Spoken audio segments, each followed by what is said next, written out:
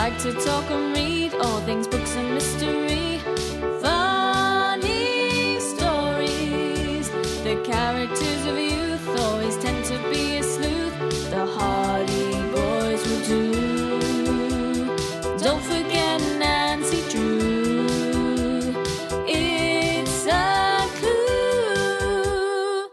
Hello, fellow sleuths. I'm Karen. And I'm Kelly. Welcome to It's a Clue, a faux crime comedy podcast where we, as of today, interview YA authors of books that we love. So today we are chatting with Lily Sparks, the author of Teen Killers Club that we talked about in our last episode. And this is, as anybody who's been listening knows, our first ever author interview and our first time having a guest on the show. So welcome to the podcast, Lily. Yes. Thank you for being here. We're so jazzed. Lily, we have many questions for you today. And I selfishly won the coin toss. I get to ask you the first question. So you mentioned, thank you for sharing your background of all of the TV writing and screenwriting that you've done. And I am just like mind blown that people write books. Like the process of writing a novel seems so hard to me. And I would just love to hear from your perspective, like what was the transition like, or the learning curve from moving to more of screenwriting to sitting down and writing a novel? Were there things that you didn't expect about doing it? I can't even imagine what that process is like. So any intel you have for us, we would love to hear about it. Well, I remember you guys discussing this in your review about how you are more of a poems person. And I think, to me, I can't even imagine. Like, poems are excruciatingly hard because every single letter and punctuation and breath really, really counts. And I think that writing a novel can be very freeing if you're used to writing with a lot of control or restraint for, like, if you have to meet a very specific page or word count, like, for screenwriting especially, and especially for TV, you have to have certain things land on certain pages. And then in a novel, there's just, like, when you're writing that first draft, it's like sitting down with a tub of frosting and a spoon and just like eating it. It's just like so free and indulgent. And then like the editing process is where you have to kind of get a little more rigorous. But I had been writing books since I was like, I don't know, like 8 or something. I've been trying to write novels, and then I didn't really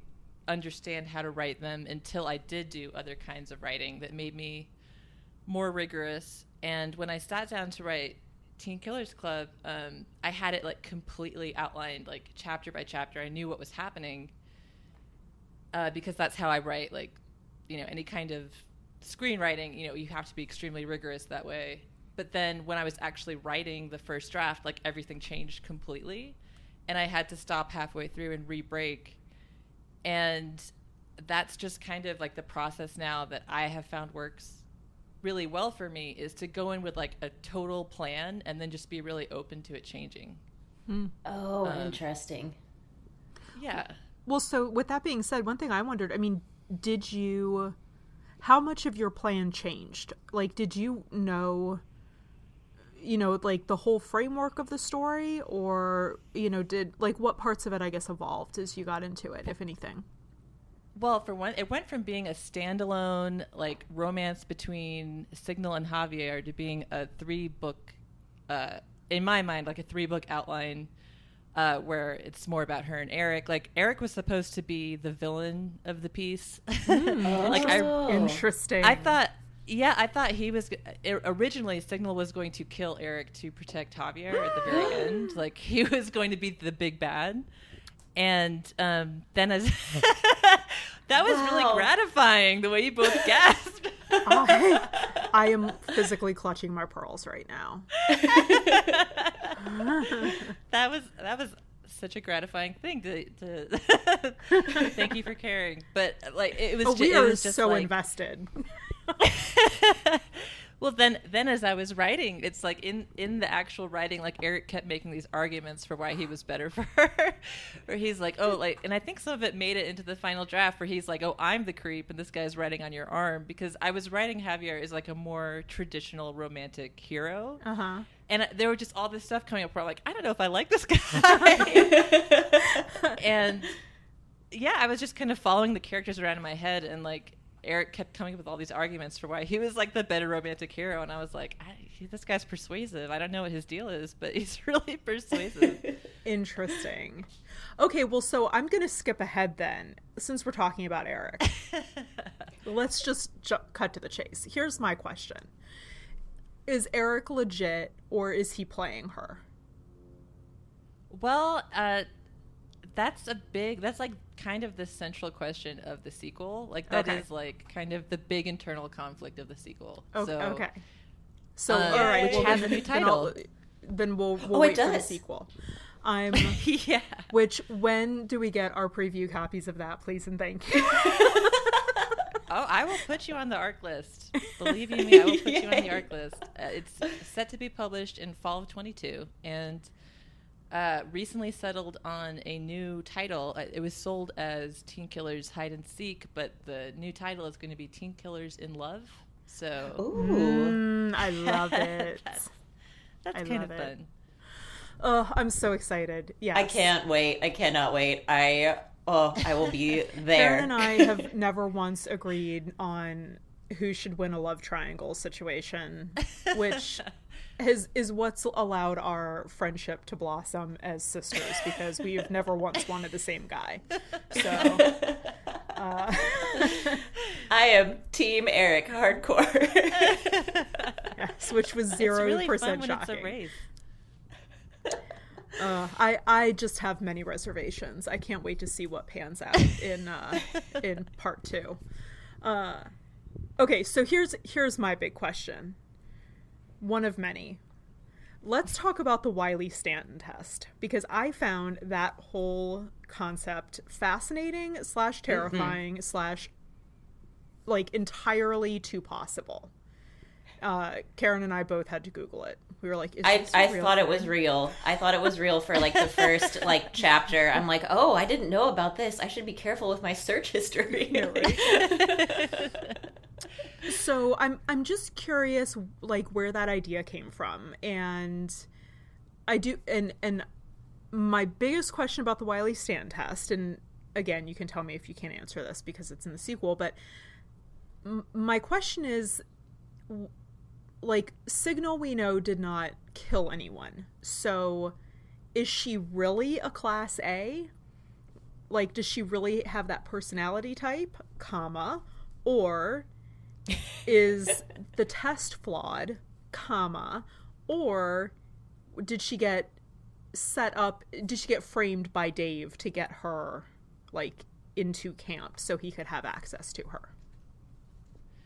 Okay, well, because I don't want to give any spoilers away, and like the Wiley-Stanton does become like more and more kind of a thing in the future of the series. So awesome. Yay. Let me tell you where that came from, which is kind of like they already kind of implement like a analog version of the Wiley-Stanton, which is like the hair checklist. Right, and it's a test for psychopathy, where like if you're up for parole, or if they kind of do this, they have a counselor kind of come in and do the hair checklist with you, and then they see if you have like these signifiers or things that denote psychopathy, and like, are you a danger to yourself and others, and like, you know, usually parole hearings will be based on behavior and like an interview, but having this kind of like very kind of cold test come in, it really is very influential in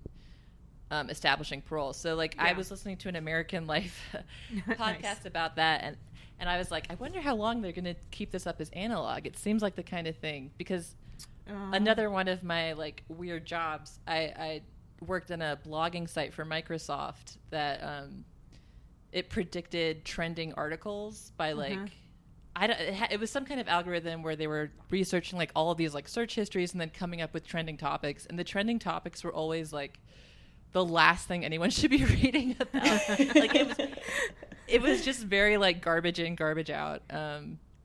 And it made me just kind of very wary of algorithms in general, where I was like, I don't know if these are predictors of of our better nature necessarily. So like, I'm just algorithms are great. Algorithms are good, but also, you know, they are fallible. And I feel like we have this attitude of like, anything that's related to technology is going to be like absolutely infallible, and so the Wiley Stanton is kind of looking at it, this idea of like, well, there are humans behind these algorithms, there's like a history and a context, and you can't just put all of your faith in like a one and done assessment of someone, or like so that's kind of like a big debate in the book, is like, what, is this algorithm to be trusted? Where did it come from? Right. How is it managed? I'm rambling. No, I love the idea of that, because I, have heard of the hair test before, and your point of like, how long is this going to be analog is really interesting, because it's such a good point. And, then, Karen and I were talking about this a little bit in the episode about the book, about, my God, like, how on earth would we get classified based on our crazy search histories? And like, my podcast, just my podcast queue alone, it's like 45 all true crime, like, I cannot imagine that would not land me on I'm probably on a list. Let's just be honest. Like, some intern in the FBI is being told, like, just keep an eye on that one. Well, like, I don't know how much you guys are involved with like 23andMe or whatever. Like, how they caught like the they caught the Golden State Killer because like a relative offered up like their 23andMe and they matched it with DNA, and like, oh yeah, I've had crazy, like in my own family, like weird stuff has come up about like extended relatives through 23andMe.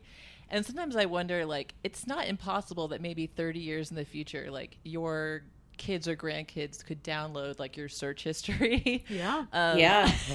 Like, because like there's all these things that in the past, like sorry, but like in an extended part of my family, like we found out that someone's dad wasn't really their dad, kind of thing. And it was like a family secret that like I don't think this person ever thought was going to come out, and then lo and behold, technology makes it possible to kind of blow up a spot. Yeah. And that could happen in ways we can't imagine, like absolutely. 15, 20 years down the road. So I don't know, I had fun thinking about those kinds of applications. Well, and it also makes you think about, like, you brought it into the book with this implant device, right?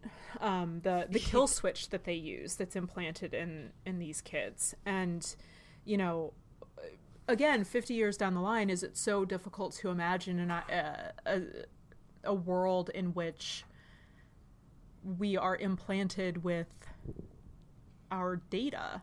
I don't know. It's like you can't imagine things that kind of are so far away and don't. I don't know. At least I can. I don't have that kind of imagination. But, like, is it so difficult to imagine that our cell phone is not in our palm anymore? And yeah. I wouldn't mind that, honestly. Yeah, like, no, I barely could have a cell phone. If I could have a cell phone chip just in my neck that would just update my grammar now and then, that'd be fine. You know what? Like, better living through science. There's automatic spell check. Yeah, I'd take that. Oh, this just reminded me of something that has like plagued me since my youth, and since your youth. I don't know if I've ever even told you this, Kelly, but you all may remember the era when Napster came into being. Heck and yeah. It was like download free music all the time. And I was, a young person, and perhaps I was trying to download an album called the classic punk album Anarchy in the UK. And don't admit to anything. All generalisms, Karen. I accidentally downloaded a PDF of the book The Anarchist's Cookbook. Oh my God. Not knowing what it was. Oh no. And then I found out there was like all of this like lore about that book at the time. Oh, yeah. I was like, what is this? And I found out that anyone who purchased a copy of that book was put on a government watch list. Seriously? And I was like, oh my God. And I did not sleep for months. I was like, someone's going to come for me. Like, they're going to come bang down my door. I was like trying to like delete the hard drive of the computer. I was like, I didn't even want this. I just wanted to listen to like a punk album. And like, I was so afraid that like the CIA was going to come like take me away. I was like, oh, this is how mom's going to find out I put Napster on our home computer. Right. That's so funny. Karen, I had a similar thing. Somebody gave me a bootleg VHS of something. I can't remember what it was, but I was convinced that I was getting picked up by the FBI, for violating that bootleg warning, that comes up at the top of all VHS movies. My husband always there was like this commercial they used to show at the beginning of movies to keep people from like basically recording them while they were in the theater. And for some reason, the slogan they had was, "You wouldn't download a bear, would you?" Do you remember this? A bear? And Garrett will get it was this whole thing where it was like trying to be like Smokey the Bear, like only you can prevent forest fires, but it was about bootlegging and it made no sense. And like every once in a while when like our Wi-Fi is acting up, Garrett just says, "You wouldn't download a bear, would you?" And I'm like, why is this a thing in our life? I don't know. Love. Okay, I have a question, Lily. So I work at an audiobook company, Libro FM, and so I actually both read the physical copy of the book and alternated between the physical copy and listening to the audiobook. And I loved the audiobook, and I just don't know how that works from like a publishing perspective. Like, how did you decide to have an audio version? Like, did you get to help like pick the narrator? Like, what was that whole piece of it like? Oh yeah, I'm a huge audiobook fan. So when I found out that like I believe Dreamscape is the audiobook publisher that does Teen Killers Club, I found out from my publisher Crooked Lane that Dreamscape wanted to like buy the audio rights, and I was like over the moon because audiobooks they're what get me through. When there's one set of tracks on the beach, that's when audiobooks have been carrying me. And they sent me like I think like 5 or 6 clips of different narrators, each doing like a very small portion of the book. And as soon as I heard the narrator, Jessie Valinsky, I was like, oh, it's her. Like, it took me 5 minutes. It's like as soon as I got to her clip, I almost didn't listen to the other ones. So I was like, no, listen to them all. But like as soon as I heard her, I was like, oh, she's so brilliant, and she does an incredible, like, she's so committed. The whole like third of the book where she's doing like the cult leader, it blows me away. It cracks me up, and she just finds all the nuance, and she's brilliant. She's really brilliant. Jessie Valinsky, yeah, she's amazing, and she makes the book so much better. I loved her narration so much. Like I think I had read probably the first like third of the book before I like switched over to audio, because I was like, I want to experience it both ways. And the second I heard her voice, I'm like, this is the perfect person for this book. Yeah, she's amazing. I honestly think the audiobook is kind of better than the than the text version, because she puts so much into it.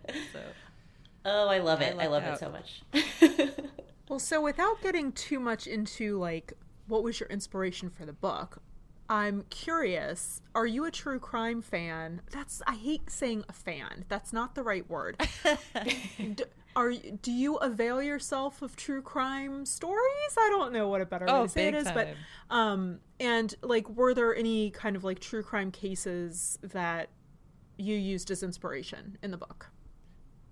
There's a lot of references to different true crime cases. Like in college, like a friend pressed a copy of like Helter Skelter into my hands, and I think I've read it once a year ever since. Oh, really? I've never read that, actually. Oh, it's so good. It's so good. I've never read that. It's like really dark and upsetting, but it's also just fascinating. Yeah. And I've also read The Weird Rebuttal Chaos, which is this other guy who's trying to refute everything in Helter Skelter. He's like a Manson truther. I don't know. I'm obsessed with the Mansons. It's incredibly fascinating. It's like the great American true crime. Without like, I don't like gory stuff. Like, I'm an Agatha Christie fan to the bone, but I love like killers after the fact. Like, I've watched The Staircase. Yes. Like the Peterson Staircase murder documentary. I think I've seen that like 14 times. Same. I've watched it obsessively. Okay, so just, like, did he do it, or was it the owl? We gotta find that owl. No, he definitely did it. We gotta find that owl. There is just one Durham-based homicidal owl out there. That owl has had it too good for too long. Oh my god, I'm dying. I can't imagine how someone could seriously think an owl would cause someone to fall down the bottom of the stairs like 16 times. But Right. like, sure.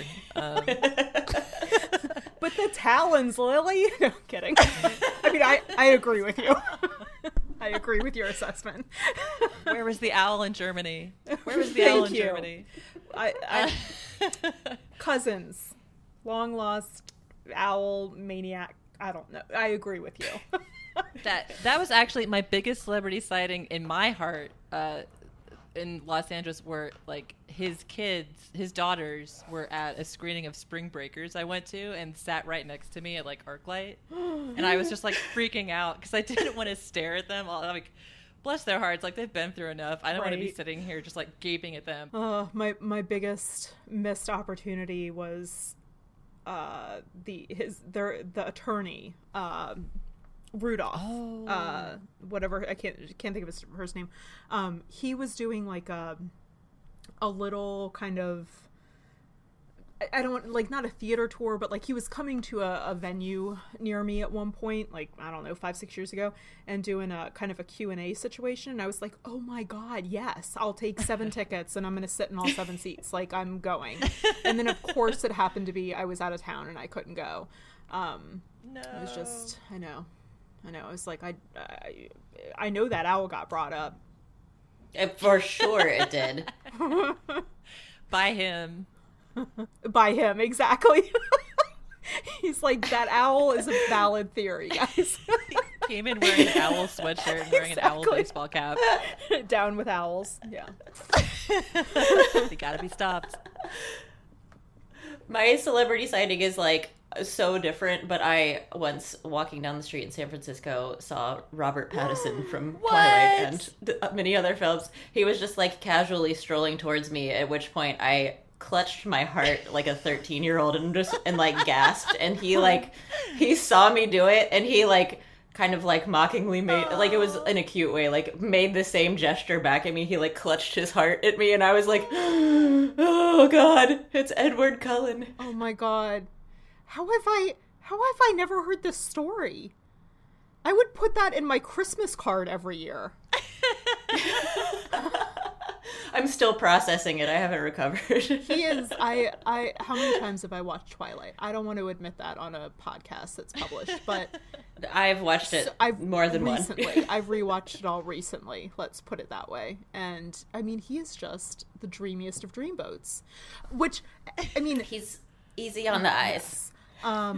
also, what just recently came up in my Insta feed is that iconic picture of, not Javier, Jacob.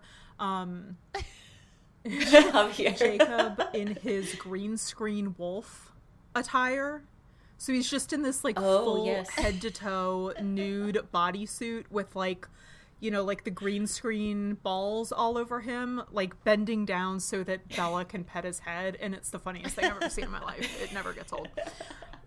So that being said, this is a burning question of mine. Who is going to play Eric, Javier, and Signal in the movie? Which will obviously be happening. Oh my if gosh, I have anything to say about it. I have such concrete images of who they are that it's very hard for me to answer that, because I'm like, well, I know who would play them. This figment of my imagination. I don't know. Do you guys have any thoughts on fantasy casting? Oh gosh. I know what you mean. Like then this is like such a tribute to your writing. Like I have such a strong image of all of them in my mind, that it's any like real person now. I'm like, well, that's not exactly who I pictured. I do think that the two bros that are in the TV show Letterkenny should play the twins, though. That's my one request. Yeah, my older sisters are twins together. They're twins with each other. And that's actually how I found your podcast. Is my sister's like a huge Nancy Drew fan, and when we were growing up, she read like all the Nancy Drew books, and like before I could even read, I was like cracking them open and just like scanning the lines to like be more like her. And I was always so curious about like, what is this Nancy Drew person up to? Because the covers, you know, they're very intriguing. Yeah. They scared me to death as a kid. Yeah. I thought that was what like, horror was. I mean, they're terrifying. But Yeah. when like I actually wrote the book and like I gave it to my sister to like read first, she's actually a big part of why it got published, because after she read it, she's like, you have to show this to like an agent. You have to find an agent with this. Like, she was a huge cheerleader of the book. But like her big note was, she was like, how could you kill off one of the twins? I know. And Spoiler why did it alert, have but to she be was like- Troy? What'd you have against Troy, Lily? He's the funny one. I thought it'd be good to kill off the comic relief so people knew I wasn't messing around. Not It's messing like around. breaking a chair in prison. I just wanted to show everyone I meant business. I was like, you know what? Don't get comfortable. I was horrified. Like, I gasped the same level I did as when they killed Dumbledore. And if that just ruined Harry Potter for anybody, I'm sorry. Seriously, I was like, what just happened? Oh, I yelled out loud too. I was laying on the couch reading it and I went, no! And my husband was sitting by me and he was like, what's going on? And I was like, oh, some major shit just went down in the book I'm reading. I know, I texted Karen, I was like, has Jada not been through enough? It's ridiculous. Bring Troy back. Justice for Troy. Oh my gosh. So one burning question I have, and I get that you kind of didn't do this for a very valid reason in the book, but I'm going to disregard all of that and say, I don't care. I want to know. Forget your reasons, Lily. I want to know what all these people did to like wind up in prison and wind up on this list. Are we going to find out some more backstories, perhaps in the sequel? Oh, yeah. I mean, okay, so there's a scavenger hunt list where it kind of drops a lot of hints about what each of their backstories are. And Yes. in the next book, we find out Eric's backstory, and we find out Nobody's backstory. Yes. Yay. And, you know, one of those is a lot juicier than the other, but, like, they're both pretty... One of them has longer reaching implications than the other. Okay. But I just, like, I wanted to know about those characters too. I had like really rough ideas like going in of what everyone had done, and then like in the writing other stuff came up, and then I was like, I need to really like write out, like I kind of know what happened with them, but I really need to write it out. Mm-hmm. Like as soon as I finished the first book, I was like, I kind of need to know what happened. And yeah, that was like that was a big part of kind of like breaking it out from being a standalone to being like, oh, this is where the world goes, was figuring out those two backstories. Awesome. I'm very excited to hear this. I will just say I love Nobody so much. I think we both said this on the last episode. I was like, Kelly, what's your favorite character? We're simultaneously like, Nobody. I love that character. I love that she is like so fiercely loyal. She is just like deeply like kind, and then secretly the most beautiful woman in the world underneath her ski mask, and still so kind. And I cannot wait to learn more about that character. I'm so excited for the sequel. Big time, yes. Okay, curveball question. Yes. Coming from out of nowhere. My favorite conversation in the entire book was when Jada is talking to Signal about how some women are, you know, you can be a Barbie or a skipper. Which one are you? And Lily, are you a skipper or a Barbie? And I will caveat this question by saying that when I asked Kelly this, her answer was Care Bear. So you can answer in any way you choose. You know, I would like to say that I'm a Barbie, but I'm much more of a skipper. And I don't know if that's like from having been a little sister for years and years, or if it's just, I just find it very fascinating to be kind of in the corner of a room listening to everyone else. And that's my go-to mode in social situations, is just trying to like sidekick it with someone fascinating. I don't know. I find other people extremely fascinating, so I think I'm more of a skipper. I love it. I love that so much. Thank you. Karen's a secret Barbie. She just doesn't want to admit it. I don't know. I don't think Barbie. There was never like a goth Barbie, so I think by default I've been eliminated from Barbie categories. That's Barbie's just not makeup, listening to Karen. Joy Division. She's not downloading Anarchy in the UK. Like, Barbie doesn't have these inner riches that Skipper does. That Barbie is a state of mind, Karen. And I think that's your. I mean, and that's a total compliment. You're a secret Barbie. Okay. Well, this is the first secret Barbie. I'll say this. I think the world loves Barbies, but it needs Skippers. It's true. Totally agreed. Yes. Skippers are what keeps the world spinning. Exactly. Absolutely. Exactly. So, can you tell us more about what you read for fun and kind of like just in general, but also are there authors that you get really inspired by and that you were reading like while you wrote Teen Killers Club? What is your reading life like? Well, like the first like most intense experience I had with books was like on a snow day reading And Then There Were None by Agatha Christie. Yes. When I was like Ooh. 8 or something. Yes. And like I just had the whole day to sit on my chair and read it. I remember setting it down at one point because I didn't want it to be over yet, and I was like, this is the best. This is the best life it can be. Just like this total indoor kid thought, but I was like, this is so right. Like, I don't even know if I want this moment to end. It's never going to get better than this. And like, I think I kind of carry that moment as like the torch of when I'm writing things. It's like, if I can give someone that moment, like that's probably the best thing I can do as a writer. So like, yes, I'm just constantly trying to like capture that feeling of like, oh, I really want to know what happens, but I also don't want it to end. And I do read a lot of true crime, not the gory stuff, but I do think true crime is really interesting, and I listen to a lot of true crime like podcasts and stuff. And I don't know if that's just I'm the exactly right demographic, age and location wise, but it hits a nerve with me. And I love Hilary Mantel, who is not in my genre and is not.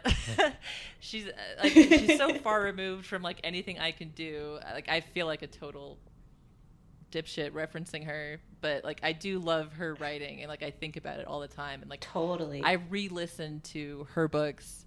I've got all of her books from her entire career. I reread them. I go back to them because I think she really brings a lot of layer and nuance, and it's not something I even it's not something I could even hope to imitate. It's just something I enjoy. So she's awesome. rad. Agreed. Well, and I think I speak for Karen with this as well, but that, I mean, I have experienced that same thing that you were talking about with And Then There Were None so many times. And I had that same experience with your book where I only allowed myself to read a certain number of pages a night because I wanted to drag it out. And what ended up happening was, I got to the end, and the next thing I knew, it was 2:30 in the morning on a school night, Lily. Like, it was, I am a 10:30 lights out person, and it was 2:30 in the morning because I couldn't put it down. So, really an amazing book. Loved it. Well, thank you so much. That's it's so nice to hear that. So that makes me really happy. Thank you. Curious who illustrated the cover. Oh yeah, that's Adam Carvalho. I hope I'm saying that right. I believe he's Brazilian, and I follow him on Instagram, and I should like shout out his handle because he does incredible illustration work. Really cool cover. You can like he has prints of like just these really. He does a lot of like just very rad girls wearing like masks, and I wonder if that's awesome. If that's part of what made them reach out to him. But yeah, he's amazing. The cover is so. I was actually thinking about this earlier, like, and it was probably because of the cover. But I'm like, it would be amazing to see this done as a graphic novel, or to get like, even like mini graphic novels of the individual characters' backstories. So, just throwing that out there. That would be rad. It's so weird because like.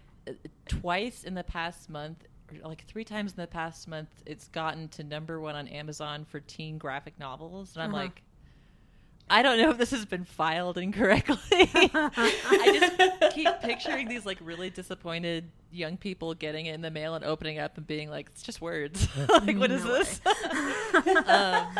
I'm not sure who to like alert on like Amazon side and be like, I need That's to funny. correct a mistake in my favor, but yeah, no, it's an incredible cover, and he really did a fantastic job of like capturing anxiety in a leather jacket. Yeah, I was blown away by because like as an author, like they give you kind of like, they're like, what are some things that you're interested in about the cover, and like what are some moments you think might work for the cover.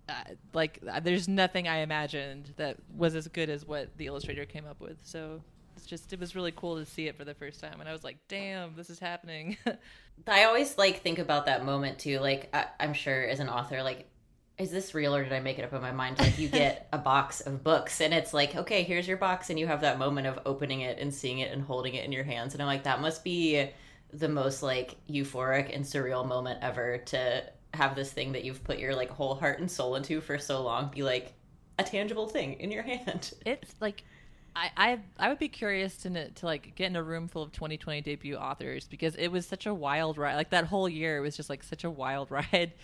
And there was definitely a point when I was like, I think my publisher had like some paper shortages, and like I think they had to delay like the batch of books before my book came out, just to kind of catch up with like all of the like shortages that were going on at the time, and like shipping issues with the pandemic. And like, so there was a period of time where I'm like, this just might not happen at all. Like, yeah, it was very touch and go. I was also like Cloroxing groceries and, you know, starting a seedling garden.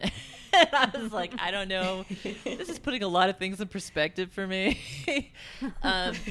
So like, I feel like a lot of debut authors like kind of fill their debut year with like book stops and seeing people and going to like a Barnes and Noble and seeing it on a shelf, and like there was none of that for me. I did not leave my house. Yeah. I was just very VC Andrews about the pandemic. Yep. And just peering out of my third story window. Yep. So that when actually seeing the book, it's really the only connection I have to it being out there in the world. So it is nuts, and it's been very crazy. It's just been a crazy experience to have a pandemic on top on your debut year. Oh my God. I cannot imagine. I hadn't even thought about that, but yeah, it's like, well, here it is, and enjoy staying in your home for another year. Congratulations. Wild. Yeah, no, there was like it was nominated for an award in New York, and like I think normally like people go to this like thing and it would have been a fun excuse to go to New York, and instead it was like a Zoom Zoom event. Oh, and just like all these little things where I'm like, I'm pretty sure I'm not imagining this. But what evidence do I have? I have this book. Okay, it's real. Nothing more fun than one more Zoom that you want to go to, you know? So tell us again, when does the sequel come out? The sequel comes out fall 2022, and I turn in edits on Monday. I'm yay! doing like a final last looks grammar polish, and Teen Killers in Love. Amazing. I can't wait. Yeah, seriously. Thank you. I'm really excited about it. Well, hopefully this time around you get to enjoy the festivities and get a little pomp and circumstance in real life. So, down with Zoom. Hey. And please come, make sure that your book tour comes to Seattle, selfishly for me, and to Cincinnati for Kelly, and we will rally the troops in both of our cities and show up in mass. Oh, hell yeah. I think that is, I mean, I could talk to you for like 12 more hours, but I think those are our questions for today. Kelly, any other burning questions that remain for you? I mean, 1,000, but, you know, I think I'm just going to have to wait until the next book comes out, so I won't put Lily on the spot asking her to just spill the entire next book. So. Well, Lily, thank you so much for doing this. This has been so fun. Like, my face hurts from smiling. We appreciate you so much, and we just support everything you're doing and cannot wait for your next book. Well, thank you so much. This has been just a real pleasure, and please keep it up with the Nancy Drew podcast. It really, like, I'm doing a illustration gig right now. I'm listening to podcasts all the time, and you guys are totally my favorite. I just love hearing about the stories. I love hearing about your weeks every week. Keep it up. You guys are amazing. Thank you so much. So, Karen, should we talk about next week? Yes, it will be less exciting than this week. We're back to Nancy Drew. And it will. Which one are we reading next week, Kelly? Well, Karen, we are interviewing Mildred Wirt Benson next week. Oh, so are we? I'm just kidding. I'm just kidding. Millie is coming to chat. We are reading what I can only assume is an architectural mystery. The Clue in the Crumbling Wall. Oh, interesting. Yes, okay. I did do a Google on this one. That sounds gross. Why did I say a Google? I did a Google. I don't like that. Yep. I don't like that at all. I Googled it. There is, like, Wikipedia has an entry on this book, but it says, like, Nancy and her people do something. It's, like, one line. I believe it involves, shocker, an inheritance. Okay, a financially based kerfuffle. Okay. Correct. I didn't see this on the Wikipedia. Presumably it involves twins, a boat accident, and some kind of ghost, but that is yet to be determined. So, The Clue in the Crumbling Wall. Awesome. Yep. I look forward to it. Well, thank you everyone for listening. Please rate, review, and subscribe. You can find us on Instagram at It's a Clue Podcast. You can find Lily on Instagram at Teen Killers Club. So stay tuned there for the sequel that is coming your way. And remember what we learned today in our conversation with Lily, author of Teen Killers Club. The world has lots of Barbies, but it needs more Skippers. Yes. An important takeaway. Well, and all three of us, we have 3 people that get to say this now. We're going to say happy sleuthing on the count of 3. And I don't know if it'll work or not, but 3, 2, 1. Happy sleuthing. Happy sleuthing. I made it weird. It was perfect. It's a Clue is hosted by Kelly Biscopink and Karen Farmer. Our logo is designed by Courtney Kyle. You can find her on social media at I am Courtney Kyle. The It's a Clue theme song was written and recorded by Danny W. You can find her on Facebook at Danny W Music. Audio engineering is graciously done by our friend Mark Goodlow.